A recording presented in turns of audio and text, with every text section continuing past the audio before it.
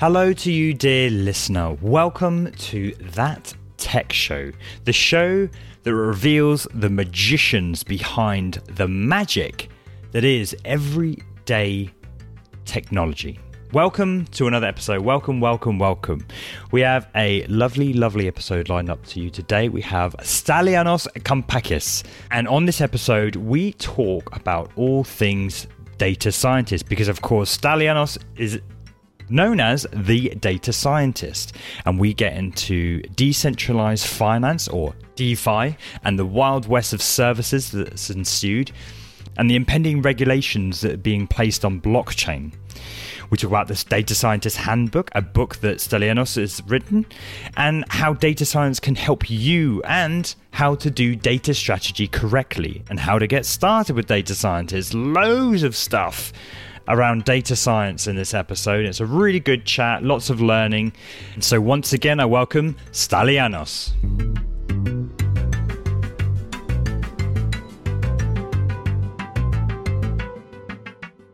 So my name is Stelios. Full name is Stylianos Kampakis, but Stelios is just easier.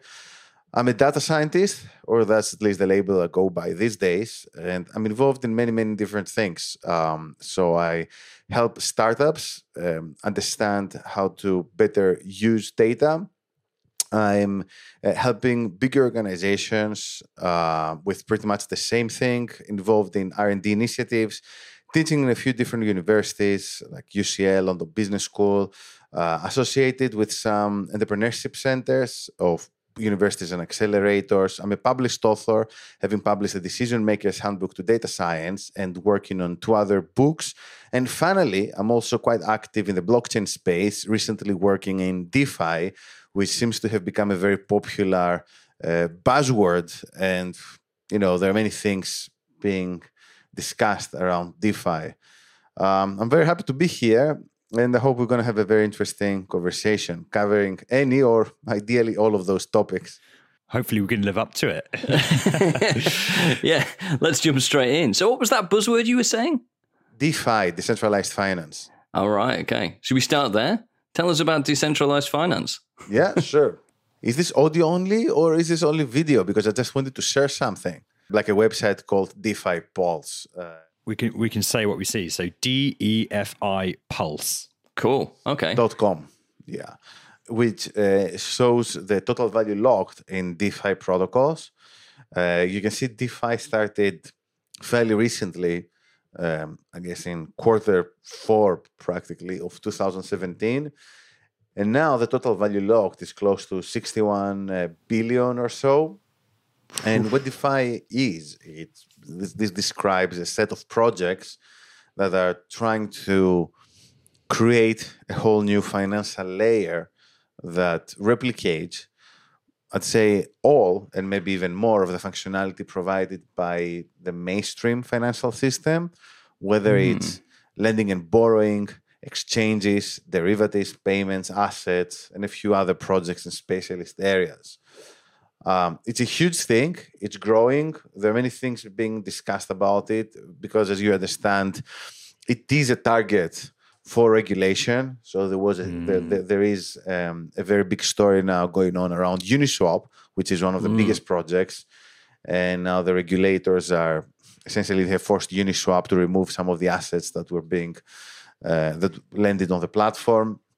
But in one way or another, I think it's one of those, let's say, technologies. I mean, it's not a technology per se, but you know what I mean, which is going to change the shape of not only finance, but probably the world within the next 10 years. And I think even if regulators try to regulate the hell out of it, I still think that, you know, once you open that box, you can never go back completely, right? It's like Bitcoin. It's here to stay in one form or another. So is this like I'm playing catch up now. So is this like essentially offering, you know, financial services or something with under on top of blockchain? Then have I got that right?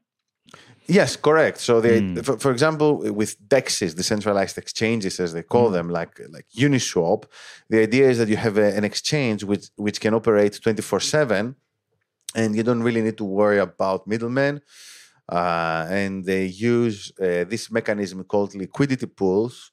and the people participating in this are called liquidity providers, where there's essentially a pool of money, like a pot, and then you, me, anyone can just decide to go there and take some money out, right? Obviously, this comes at a price, and then the pool has to rebalance itself. So there's a very nice protocol which ensures that there is a fair balance between all the assets without really requiring a broker to arrange for this. So you can see why this is so interesting and so powerful. But obviously, you understand why someone would want to regulate this, right? Because you can have anyone without KYC exchanging all kinds of assets 24/7. It's a bit of a Wild West out there, isn't it? It kind of is, yeah. So this is sort of decentralized loans then, I suppose, is it? Yeah, they can do borrowing and lending as well. There's also another platform called Synthetics, which, as the name implies, deals with synthetic instruments. And actually, this is the platform that was chased out of Uniswap because they have blockchain-based synthetic instruments which are pegged to publicly listed companies, right? So instead of buying a share or a stock, you buy a crypto derivative for the Tesla stock. And obviously the regulators don't want that, right? You can understand why. And we're talking about some fairly complex like protocols. Then you have something like Yearn Finance, where Yearn Finance, essentially you just put your money in there, and then this goes across all those different protocols and tries to make money for you. Because the way that all of these protocols work in a decentralized manner is that they essentially provide a small financial incentive for you to provide some kind of money, liquidity, into the system, and then you earn some kind of interest rate. But because there are so many different crypto pairs, right, and so many different projects, it's really difficult to find the best deal. And that's why someone came up with this project, Yearn Finance, which essentially what it tries to do is it tries to optimize, your assets by reallocating them across all those different protocols to guarantee some kind of high return, which can go up to 22% per year.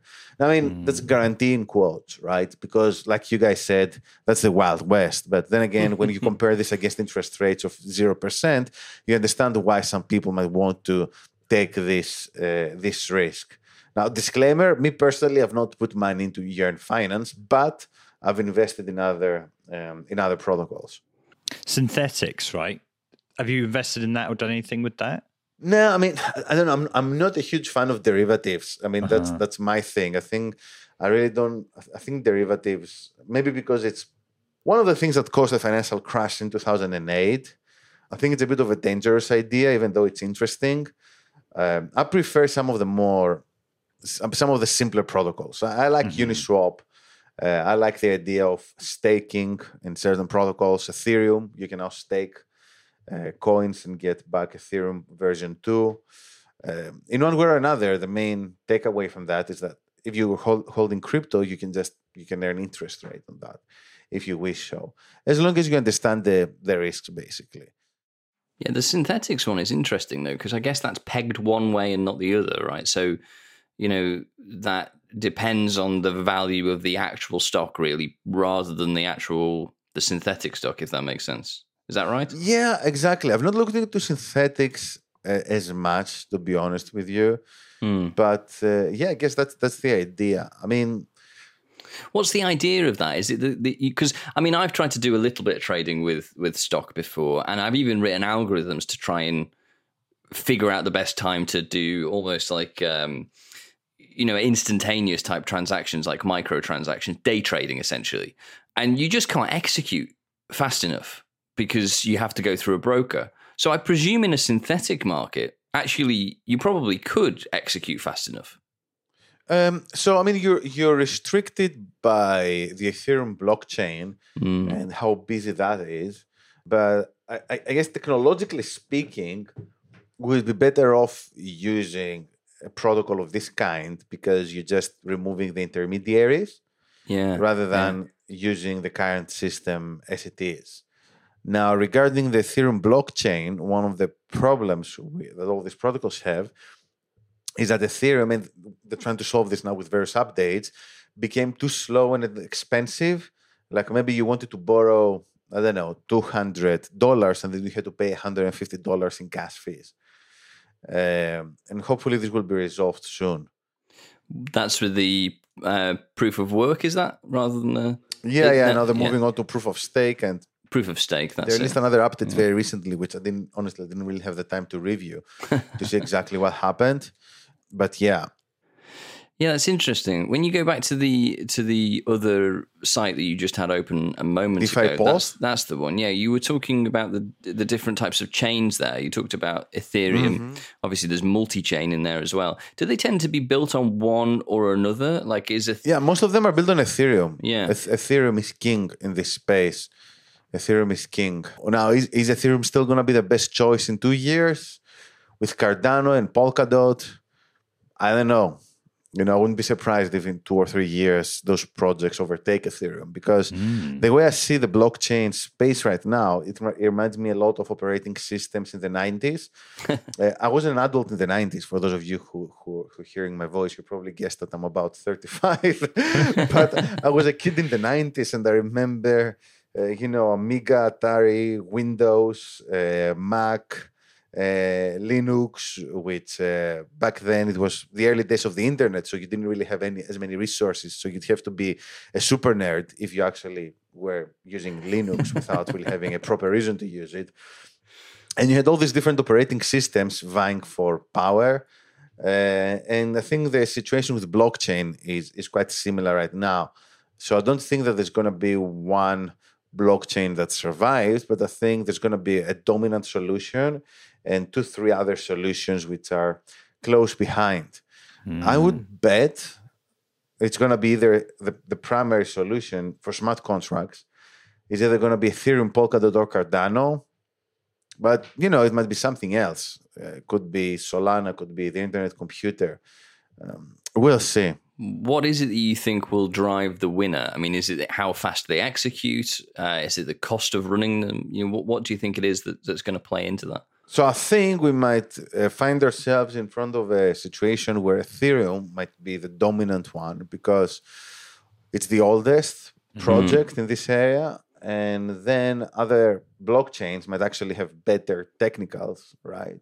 But they might be unable to become the number one solution simply because they're not as old. They don't have like a big user base. In technology, I think you always have this phenomenon, right? Of I wouldn't say winner take all, but there's like a considerable first mover advantage due to network effects, right? So I don't think that Android is the best open source mobile system that could have existed. I don't think that Mac computers are perfect, nor Windows. But it doesn't matter, because all these solutions, they're not just competing on technical specifications. That's really cool. You mentioned about the people coming in and put regulations on this sort of stuff.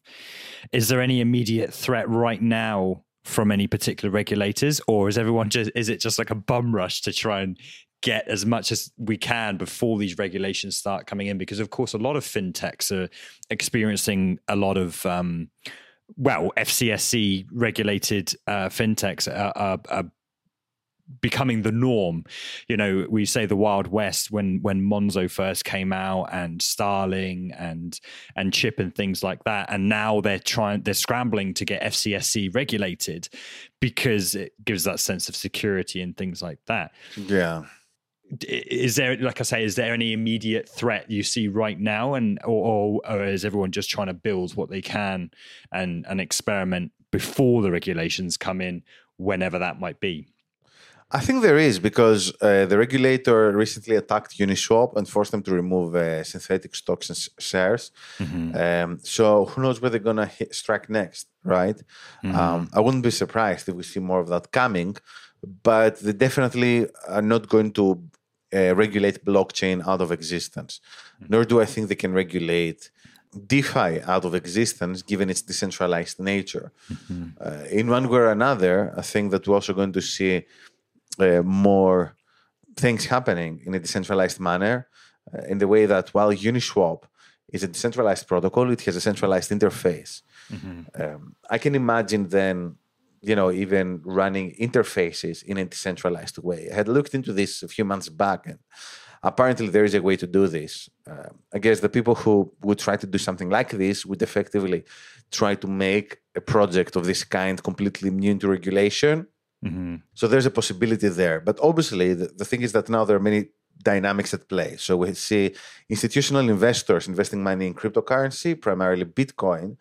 And we also hear about, a Bitcoin ETF, by Grayscale, Ethereum ETF, this and that, which means that on one hand, it's going to be very difficult for a government to regulate these things out of existence when you have companies investing billions in those assets.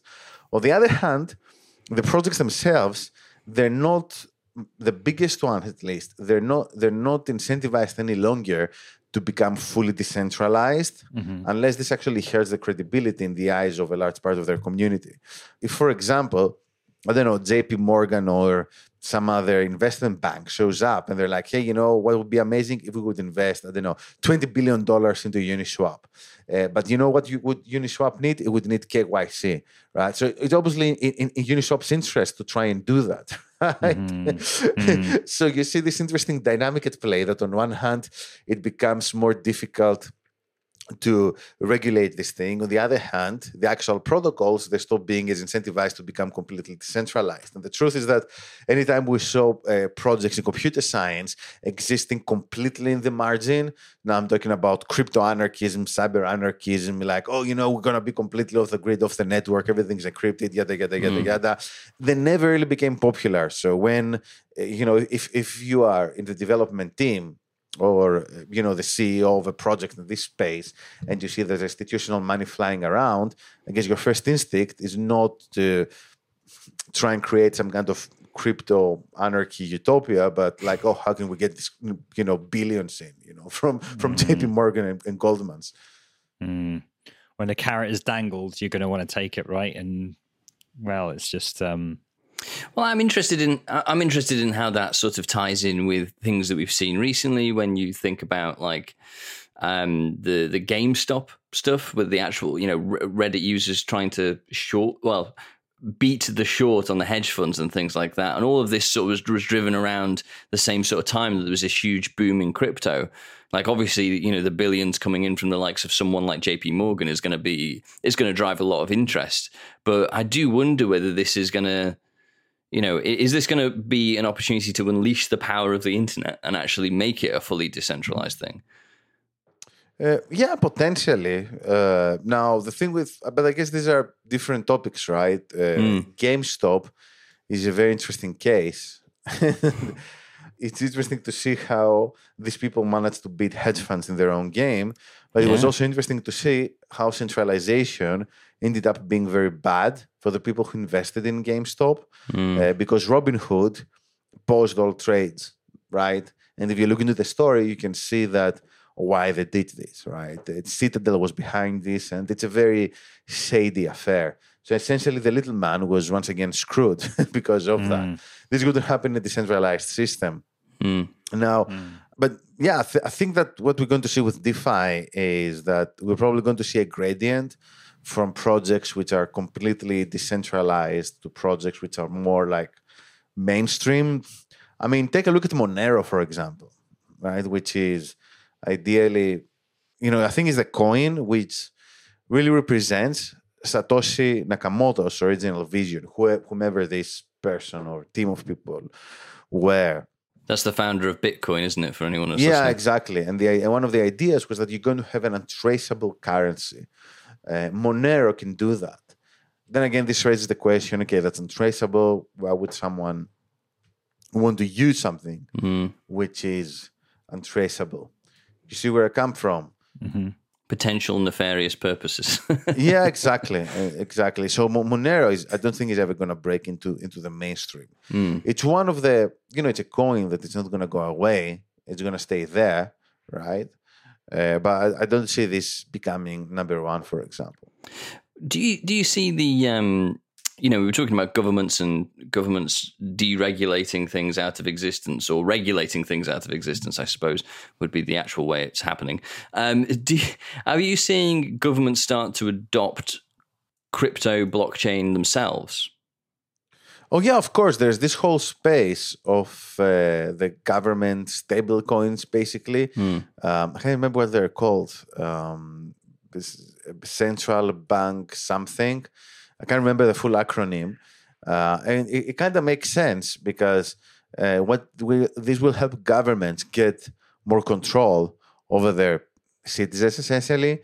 I guess in countries like China, this is very, very attractive because you can issue currency. And this is actually what happened, I think, in El Salvador, where they made Bitcoin a legal tender. The idea is that you're going to you can hand out some benefits, but then you can also track how these are being spent, right? Or you can say that, look, you only can spend this money for those and that purposes, which is a bit interesting because you're using what is essentially what was initially decentralized technology to control a population to some extent in a fairly centralized manner. Yeah, it's really interesting to your point before about, mentioning the origins of Bitcoin and the idea being to have something that was decentralized, untraceable pretty much, has actually generated the opposite.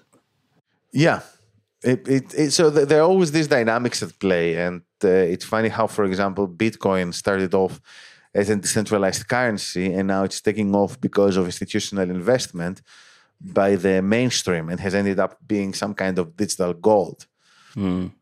So has it really accomplished Satoshi Nakamoto's original vision? I'm not sure. But blockchain in one form or another, it's unstoppable, right? It's here to stay. And I think this is what governments are realizing, that it's no longer a fad. I think we're going to very soon reach a tipping point where if a government says, oh, I'm going to ban cryptocurrencies or do or that, this or that, then another country is going to come up with very loose regulations and it's going to attract billions, right? For example, China banned crypto mining.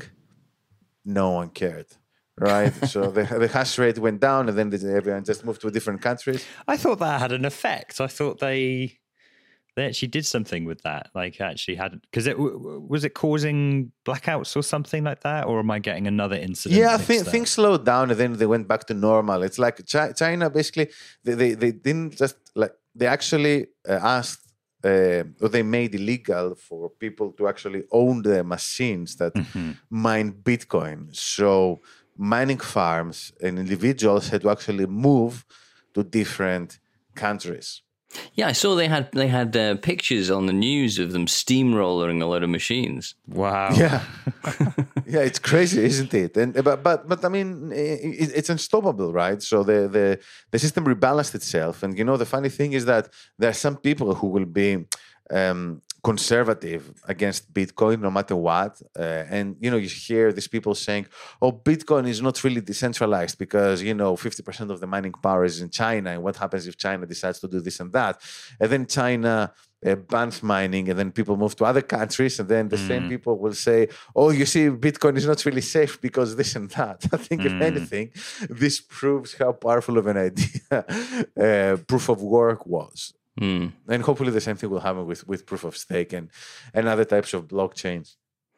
Well, that DeFi that we were just looking at a second ago, its value starts to skyrocket. I think sort of middle of last year, I guess. What's the reason for causing that huge upward tick in value? The Bitcoin halving. So you can see there's a very strong correlation between Bitcoin and other assets. And then as soon as a halving event occurs, then the price of the Bitcoin rises. It's the demand and supply thing. And then other things start taking off and people are looking into investments. This plus actual maturity of projects. Usually you get this like perfect storm, I guess, because then there's more investment flying in these projects. Then things move at a faster pace. So that's kind of a virtuous cycle. We're going to see a crash probably. If some people were like, oh, we're in a bear market, not sure about that. We're probably going to end up being in a bear market one way or another until February. So maybe things are going to slow down for 2, 3, 4 years. But yeah, this played a huge role. But I'd say that if you go back to the curve, there was like a peak around May, and then there was a crash, and then it's going to stabilize. Probably the next few years, then we're going to see another another bull run. So that would be similar to probably the first time around with Bitcoin, I suppose, when it got to, what was it, about $20,000 it got to first time around in 2015, 2016, something like that? I think it was 2017. Was it? Am I too early? You're ahead of the game there, Chris. You're ahead of the game.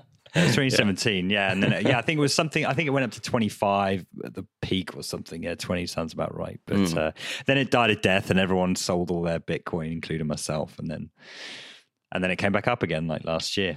So are you finding then that are there more people involved in that? Is that also what's driving this this spike, this growth? Because there's a huge amount of talk around Bitcoin and blockchain and crypto just in general.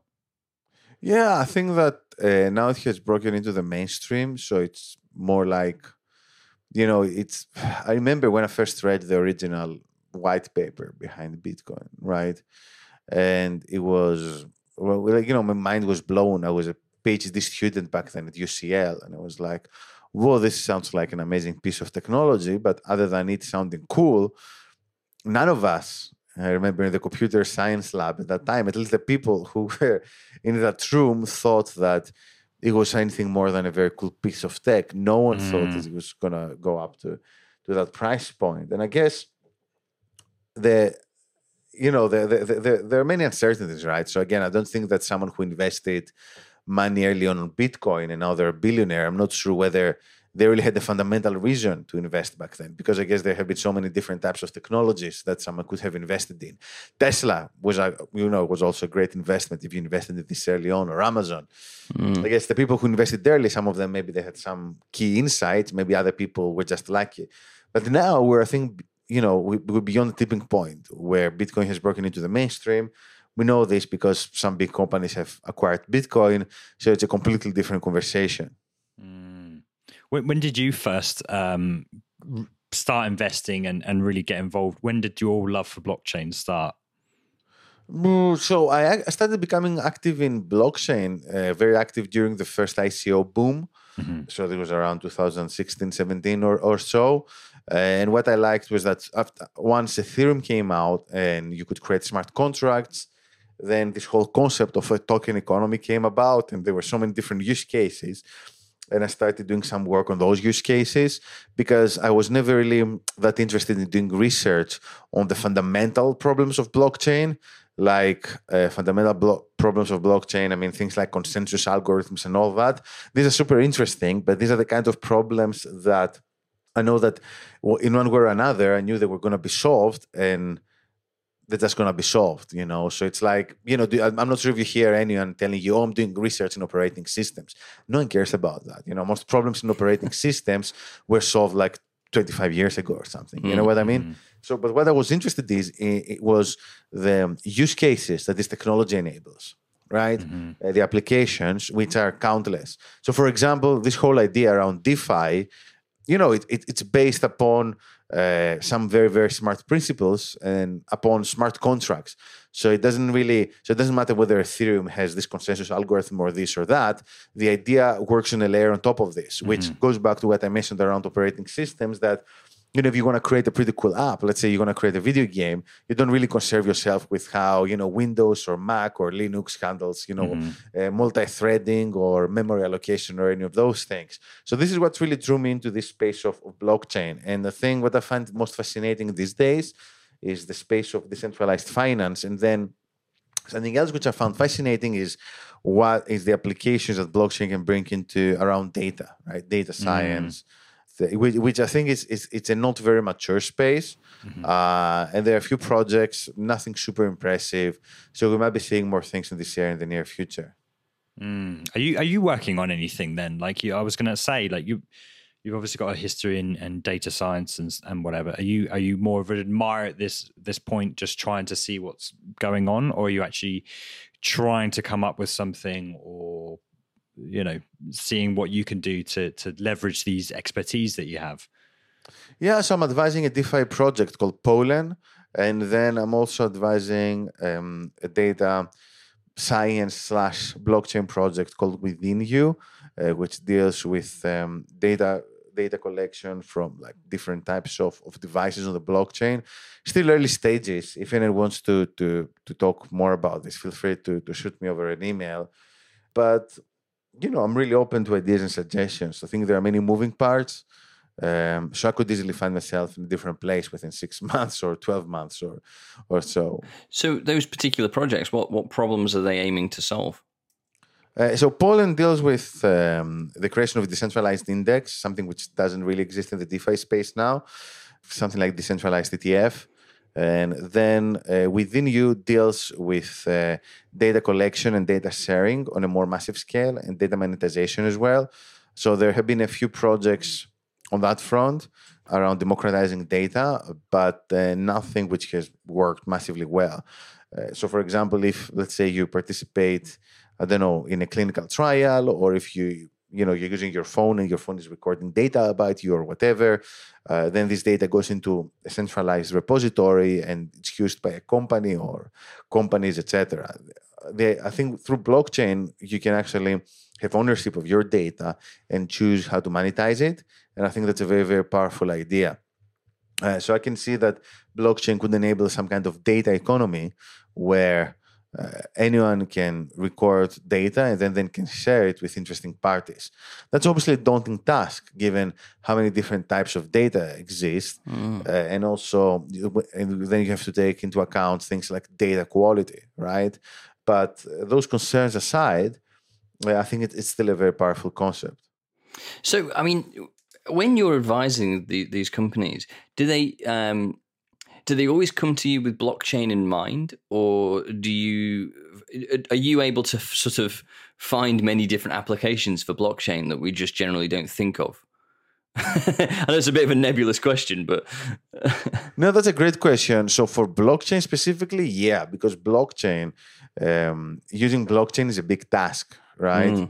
Well, there's quite a big learning curve, I suppose, for a start. Yeah, exactly. Which means that I'm speaking to people who I know that they are interested, to work with blockchain. So it's not like, you just propose to someone that, you should use a blockchain.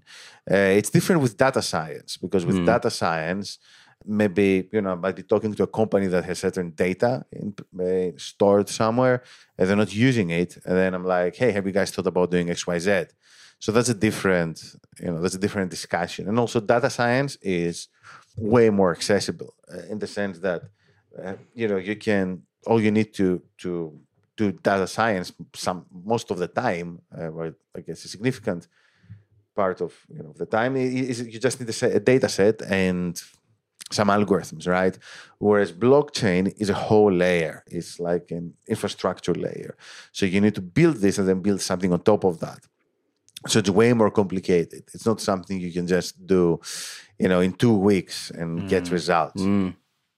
Do you tend to find that there's a lot of resistance to adopting a blockchain solution in that scenario then?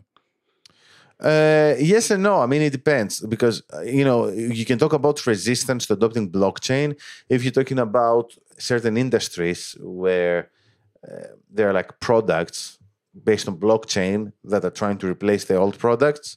So supply chain is an example. So there are products in the supply chain, and then you can just do the same thing but using a blockchain. That's one area where some companies might meet resistance, right? Not might meet resistance, basically might be resistant to change because they're like, hey, you know what? Like we already have a solution that's working. Why would I need to do this in blockchain? And I've seen something similar in data science as well. But the problem with blockchain is that it's very radical, right? And it can seem a bit esoteric and not tangible, which is something which actually shares with data science. It's not very tangible, which means that you do meet this resistance to change. The difference being that blockchain, even a simple blockchain implementation, requires quite often fundamental changes, right, to the way an organization operates. So it's a bit more.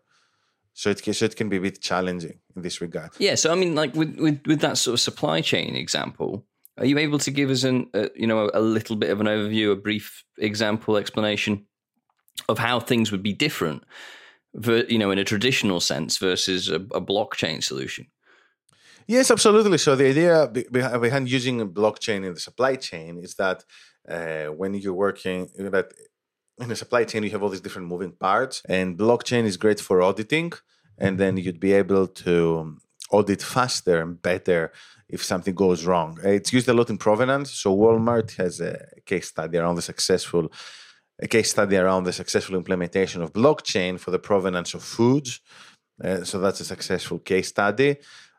But do I think that every company would be capable of adopting a blockchain solution fast and efficiently? Well, depends, right? Because then you also have to take organizational culture into play. Yeah, well, I mean, I've gone through an awful lot of digital transformations, to use another buzzword, and I think a lot. I don't even know with some of them, depending on the level of the organization. I don't even know where I'd start with a blockchain solution, just because I think, although everybody understands, I think these days there's a more broad understanding of crypto and blockchain and what it is in its general sense. In terms of how you actually apply that to your own solutions, I'm not sure that I feel like that's a little bit of a mental leap for a lot of people still. I'm really curious about how you actually managed to sell that, you see. No, that's the thing. I've never really sold blockchain to anyone. It's only people that have come to me. I've sold data science many times. Sure. I can sell the idea of data strategy to someone. Like if you're working in digital transformation, if you're talking to a company and they have lots of data and they're doing nothing with it, I can sell them the concept of using data science to improve all kinds of things. And if they're risk averse, I can create a plan which make sure that they implement data science in a very, let's say, defensive way without disrupting pretty much anything, right? In a very safe and slow way, if that's what they're after.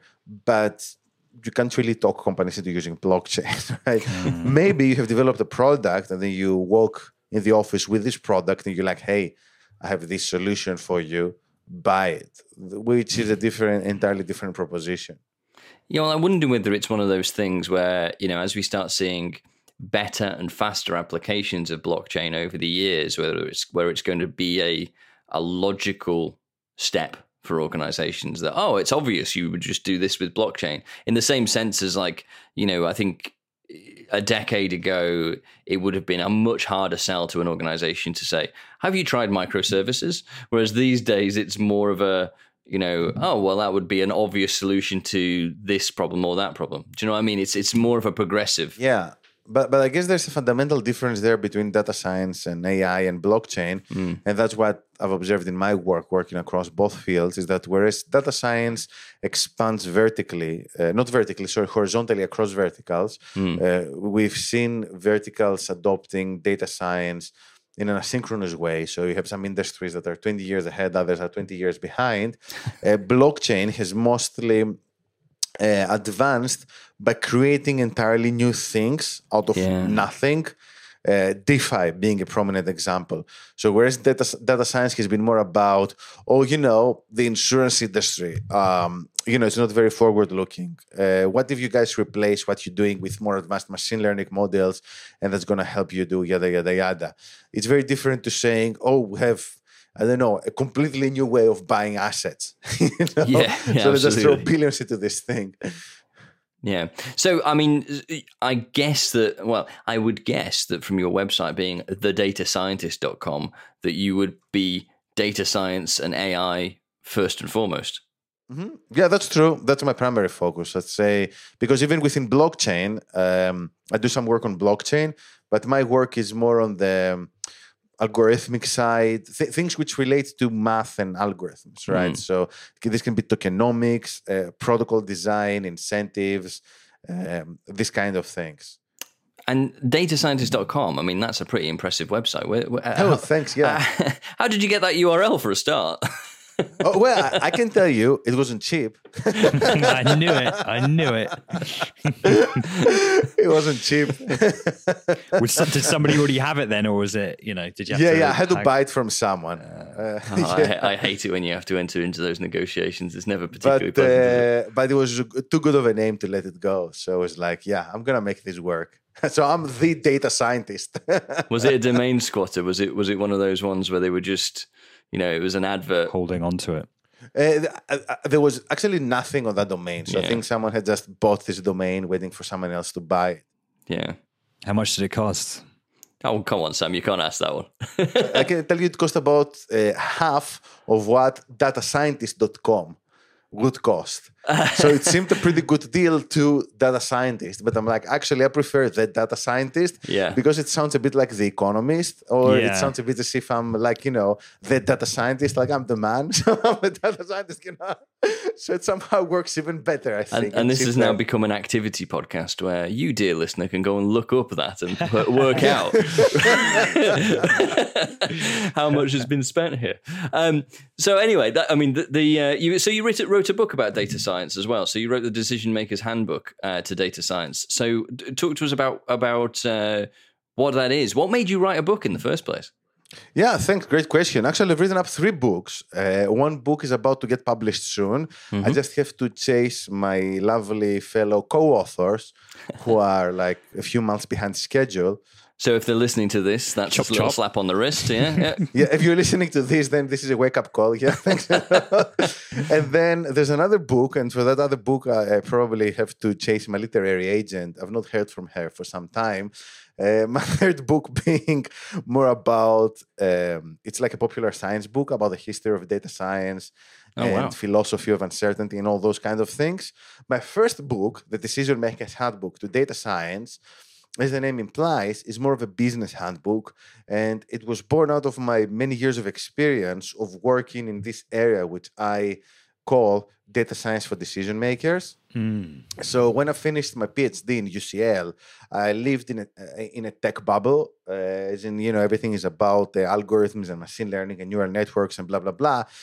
And then I falsely assumed that change, let's say whether we're talking about within an organization or a grander scale, happens purely through technology. And then I realized that the main challenge with data science, it was not so much algorithmic, but it was more around explaining key concepts to the people who actually hold the keys to power. 100%. It's always people. Yeah, and the funny thing is that this is not only something relevant for big organizations where you might find, people in key positions who are a bit older and they are, and maybe they don't understand the technology that well. But this can also happen with startups, simply because someone might create a new company and then, they might simply have no real exposure to hard tech and they might just be baffled by data science.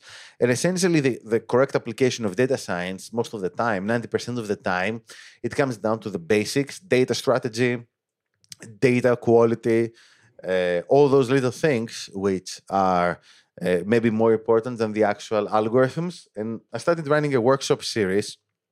And then this is what inspired me to write the book. This book was based on these workshops. And then these workshops now, they've led to the creation of a company called the Tesseract Academy.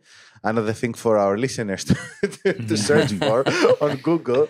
There'll be plenty of things in the show notes, I think. Yeah, exactly. Which is essentially a vehicle to explain deep tech to decision makers and the public, right? So we're not only covering data science and AI, we're covering blockchain, project management, product development, and organizational culture. And we're also doing many, many free things. So I'm the organizer of Data Science London meetup and also Data Science in Marketing and the AI creativity and blockchain meetups. And now I'm putting everything under the Tesseract brand as some kind of public service, right? Let's educate the public about data science in any way possible and related technologies. Oh, that's very cool. What would be like I'm a somewhat entrepreneur or manager or whatever. What would be a one-line strapline how data science can help me? Because I'm it's all new to me. I wouldn't know where to begin with how data science would help me or whatever. What would be like a clear and concise way of explaining that? Yeah, that's a great question. So I think in a very short and concise way, data science simply helps a business do things more efficiently. Usually this means faster, or more accurately, or in an automated way. Ideally, all three, right? Which in one way or another, this is going to lead either to reduce costs or higher profits or margins, or again, ideally in all of those three things. Now, this can materialize in any different ways. So on one hand, you have a super complicated use case like autonomous vehicles, self-driving cars. That's like that's like a huge topic, many difficult problems that's going to potentially change society and the economy on a fundamental level. On the other hand, you might have an e-shop and you just want a recommender system so that your clients buy more stuff. But in both of those cases, we're talking about some form of automation, some form of increased efficiency and accuracy. Interesting. Presumably using data, wherever that might come from, whether it's exactly. website statistics, whether it's... But you don't always need data. That's the thing, that in some cases, like autonomous vehicles, you're using data, but not in the way that people think you're using data. So so when you have an autonomous vehicle, it can also collect, depending on how it's set up, right? Because that's a very technical discussion. It can also collect data from its environment directly. So you do have these systems which can learn data point by data point without you having to collect data first. But obviously for me, data science is not only about the algorithms. I think that the company starts doing data science the moment that they start collecting data. And this is one of the mistakes that I've seen many companies are doing. They're like, oh, I'm going to... wait for a couple of years until I collect enough data, and then I'm going to hire a data scientist. And then in those 2 years, they've made so many wrong decisions. They've lost immense, they have forgone a huge amount of value. And I see this a lot with startups, unfortunately. And for startups, it really hurts because you know that they could have raised money on a better valuation. So how would you recommend a startup getting involved with that then? How does a startup... Well, I mean, it's difficult, isn't it? Because you don't know what you don't know. I mean, maybe a better question is when people come to you looking for something, is it that they're coming to you and saying, Stelios, I want data science? Or are they coming to you saying, I need to sell more and I don't know what my customers want? So that's a great question. Something which I've noticed recently is that the space of data science has matured to the point that some startups are actively looking for data strategy, which is great, because in a few years back, I actually had to explain this thing. Don't get me wrong, I still many times have to explain this thing to startups, right? And it's a bit frustrating. But in the majority of the conversations, someone might actually be looking for a data scientist, and then I have to explain to them that, look, guys, you need to take a step back and you need to think about your problems in a different way. It's a very frustrating part of the job, to be honest with you, because I've also released so much free content out there to help people better understand those problems. But many companies that just want to stick their heads in the sand and say, no, we have this very specific technical problem and we need to find a solution. And maybe they don't want to accept, they will eventually accept is that this one problem they think they have, it branches out to many other problems. Most of them not just being technical. Some of them can also relate to their business model, right? And this is where things can get really ugly because you've placed a big bet on your idea, your model, your methods, essentially driving your business model forward. And maybe this idea you have, it's not going to work out. And I'm talking from a technical perspective, right? Maybe, we have 1, 2, 3 algorithms which are supposed to do X, Y, Z. You know what I mean? And then maybe they can't get the algorithms to work in the required performance they want them to work in. And then they come to me and they're like, hey, can you fix it? And my question is, okay, you're trying to do something which is very new. No one has done this before. First of all, what do you think this can actually be done?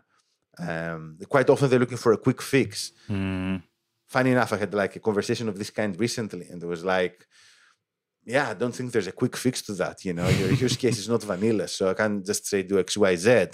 And I guess quite often they don't want to accept it. They're still trying to find this quick fix. It sounds a bit like the fitness and health and diet industry in some cases. Yeah. With the magic data pill or something. Yeah. I think a lot of people, it's in every industry, it's what I do, is probably what Chris does. You get a lot of people coming to wanting to fix the thing. It's like, well, if you're there from the beginning, if you've got that strategy going into something, that's where it's going to have the most effect, not just, a mindless attempt at trying to do it yourself. But that's the hardest sell, I guess. Yes. Yes, exactly. And because you know how the things are done right. And again, it's similar to the fitness and industry and doctors and all that, right? So if you like smoking and drinking and not following healthy habits, and then you find yourself in a doctor's office, you're like, how did I end up being here? The correct answer is, maybe 10 years ago, you should have done X, Y, Z. And we see the big picture. And I guess one difficult part of service providers is that if the market does not see the big picture, you have to educate them on that. And this can be challenging on its own, because then you have to sell this process of educating them. And it's one of the reasons I wrote the book. It's one of the reasons I run all these free events, because I'm like, there's no other way. A significant part of my work, maybe the majority of my work, is still technical, probably due to the fact that it's just easier to work for companies that know that they need something specific. They know how to work with data scientists. It's just the way things are. And they know they can pay, and I know they can pay me the rates I want to get paid, right? But I still believe that a very significant contribution to the economy and the society comes from, following the right strategy, right? So catching things early on. And I guess maybe it's also, part of our, upbringing, or maybe the culture in tech, move fast and break things, not give much thought to things, and somehow things will work out, and positive thinking and all kinds of stuff. And essentially what I've realized after being in the space of entrepreneurship for many years, and because through my work I had exposure to many different types of companies, is that while this system for some people it might work, it sounds a bit like blind experimentation. And I've seen many successful people who have been successful in this space because they're following formulas. So if, for example, you run a business and you want data to be a component of this, you don't just try random shit and hope that something's going to come out. You're just going to follow a formula. You go to the expert, you follow this formula. If you want to create a business in a certain sector, you know which formulas work, then you just follow the formulas, because you just have this 360-degree view. But I guess many founders, especially early stage, they just, don't think this way. Yeah, I think that statement, however beautiful and simple it is, move fast and break things, I think it misses out that actually those people who are doing very well using that tactic are probably doing those things with some sort of strategy or some sort of something. It's not just, as you say, just blindly going into something. So that's the danger with succinct statements like that. It's not quite what it seems, So is there like a blueprint in the same sense as, to follow your analogy, if I were to stop smoking, stop drinking, eat healthily, get some exercise, is there a similar sort of analogy of things you need to do to get healthy with data science? Yes, absolutely. And this is the kind of things I'm working on. Now, with the Tesseract Academy, we're planning to spend the next 6 to 9 months creating frameworks for data science. For data strategy, we already have this, but it's being revised, the data strategy canvas. Data-driven product development and project management in AI and data science. We're covering all those topics. And this is our goal, essentially, because I think that I realized I had many conversations with clients and they kind of repeat themselves. And something which I came to understand is that I guess this is something I learned in business school, is that some of those frameworks, which can seem a bit fluffy, like the business model canvas and, a SWOT analysis and all those things, I mean, they're still fluffy, don't get me wrong, but they can be very useful because they can help someone structure their thoughts. And I'm aiming to do the same thing for data science. I've put some of those things in my book, The Decision Maker's Handbook to Data Science, but I want to take this to the next level and make these frameworks more accessible and promote them. Because, think about, I guess, another good example in the space of tech is methodologies like Agile and Scrum. Yeah, I mean, depending on who you ask, they might sound somewhat fluffy. Some people might not like following every rule to the letter. But in one way or another, I think they've helped many companies become more successful than they would have otherwise been without them. And I think the same thing holds with data science. Software, math, algorithms, they're intangibles. And when something is intangible, we tend to communicate about that something in a very inefficient way with many informational asymmetries between all channels. And quite often with software, with data, we realize something's wrong only when things are really wrong. It's not like you're building a construct, a building, and you're very quickly going to figure out that, something's totally wrong here. This thing is going down. Which goes back to what I mentioned. It usually takes around 2 years for a company to realize they've screwed up with their data collection strategy. And this is some of the work that I'm doing, and I'm going to continue doing in the next few years. Well, to use that sort of Scrum Agile parallel, you do find a lot of organizations that think they're doing Scrum really well, and actually they're doing it really badly. Do you get exposed to those as well? Like you have an organization that thinks it's really good at data science, or is that not something that you tend to see because you're mostly working from that sort of giving the base advice of like they don't have any data science or they've realized that they've screwed themselves?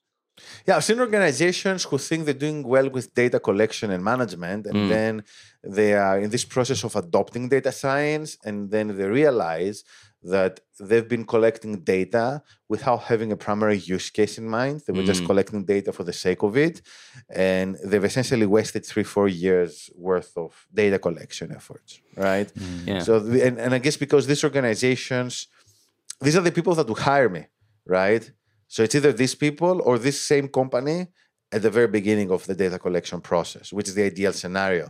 Because if this company already had 3 data scientists, then they would have fixed things in one way or another. If they had a team of 2, 3, 4, 5 data scientists working on those problems. And I know it will be different for each company that, whatever the business is, but is there like a blueprint of like, this is data that you should collect versus data you shouldn't bother collecting?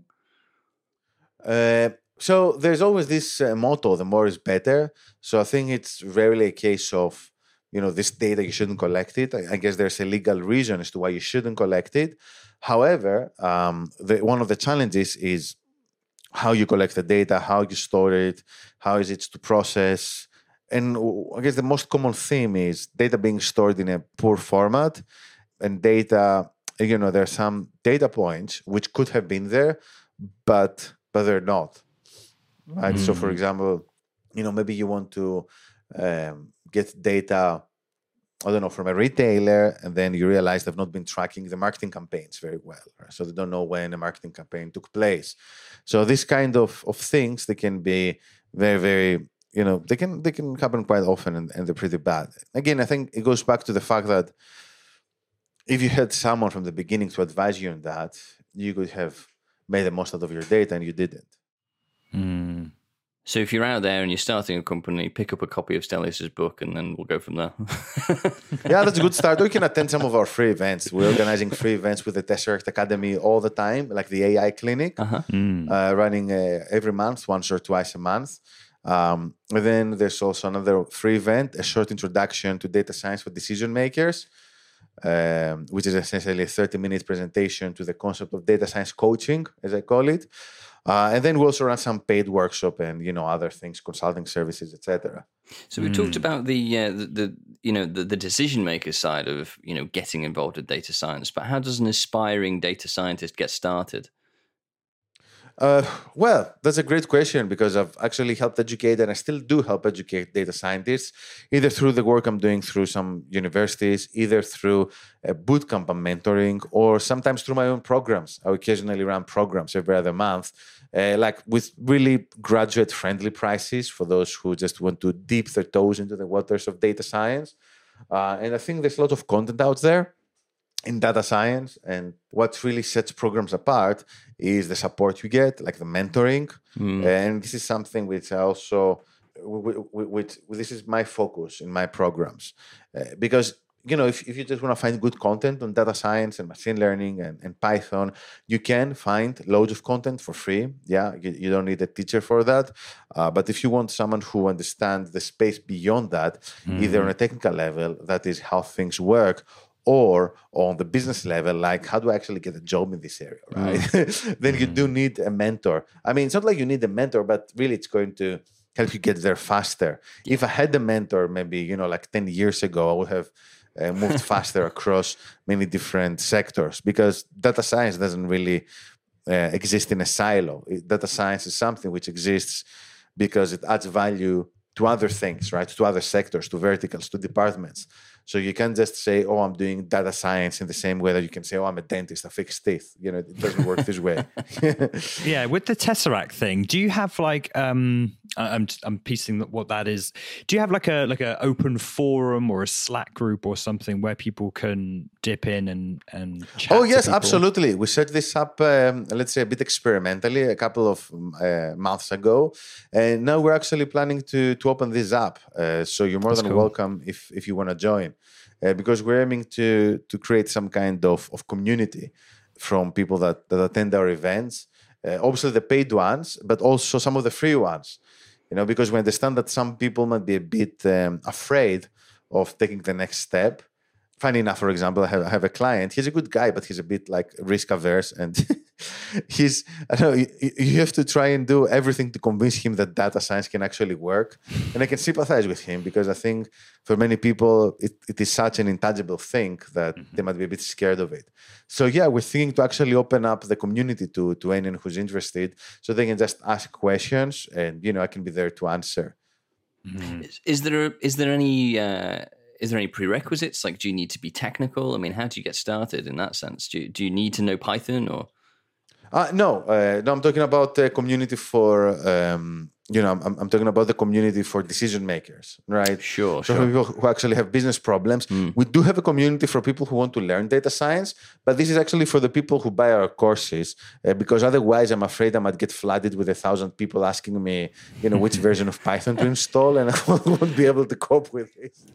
But I guess something like Discord, you've got a bunch of data scientists at all levels. It's not necessarily you that needs to be the one to answer those questions. It's you're just facilitating a discussion and whatever. I think that would be really helpful for people just getting involved in it and dipping into a conversation here and there, or just observing conversations between data scientists. I think. Yes, absolutely. I guess I'm not using Discord that much simply because I'm on so many different messaging platforms. I've only used Discord if someone has asked me to use Discord for a project. But yeah, this could work. I mean, and also we organize some free events for those who want to learn data science. So we had, for example, a speaker like a few months back who did his PhD in Berkeley. A very good guy, very smart, and he did some Python tutorials on anomaly detection. Right, we had like 60, 70 people showing up. So I think sometimes it's even doing these things which can just bring awareness of some things you can do in Python, and then people can just try to learn more on their own. And if someone emails me, I'm always going to answer a question. But obviously, one of the most effective ways I've found to create some kind of community, simply because I'm involved in so many things, is to run events and then invite people over to Slack. So why is it always Python? What is it about Python? Yeah, it's just a very easy language. That's it basically, and it's very good for prototyping. It has many similarities with MATLAB and R. Oh yeah, who used to be the main contenders for data analysis. So it came up as a natural contestant for this space. Java and C and C++ as well, or C#, all those languages, they're not that good for prototyping experimentation. They're good for building proper chunks of software. And somehow Python, not only it's easy, but then there were many successful attempts to make it faster. So even so actually from prototyping, now we've moved on to production. And in many cases, there's, for many companies, there's not much an incentive to do things in languages other than Python. For machine learning, that is. And now with MLOps and all those developments, you can expose an API that's been built in Python, and then the rest of the software can be in Java or C# or whatever you prefer, and it works fine. Now, if you really care about speed, maybe you're still going to use C, right? But that's, that's great. I like C, but I honestly don't remember when was the last time I had to use it, honestly. Well, it's handling memory and things like that. Yeah, exactly. I think I'd rather avoid.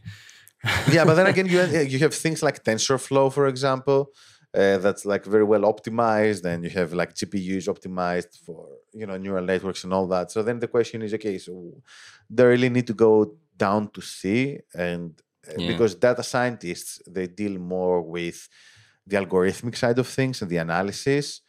So if you can do this without having to worry about other things, then you just go for it, Well, it's interesting you mentioned about prototyping. So does a lot of data science related programming tend to be quite short-lived in its lifespan because you're working through data analysis and you're trying new things a lot?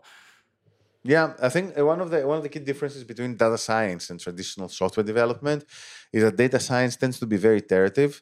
So you're just trying slightly different things one after another, and you hope to find a good solution. It's like a bunch of educated guesses in many cases, which is different to software development, where there can be more of a plan, right? You're going to do A and then B and then C, and that's going to be architected in this way. That's why data science code can many times seem quite messy. Some people like to write their code in notebooks, which are quite messy. So data scientists do not write code in a proper way, if you know what I mean. So it's good for an unstructured coder. Yeah, it's good for the way that data scientists write their code is similar to the way that some mathematician might be trying to find solutions to some kind of proof. Yeah. You just write something and then you tear the paper and you throw it in the bin and then you try something else out. It's not like you're writing a fiction novel, where there's some kind of structure and prose. Obviously, once the time comes to deploy something, you need to clean up your code.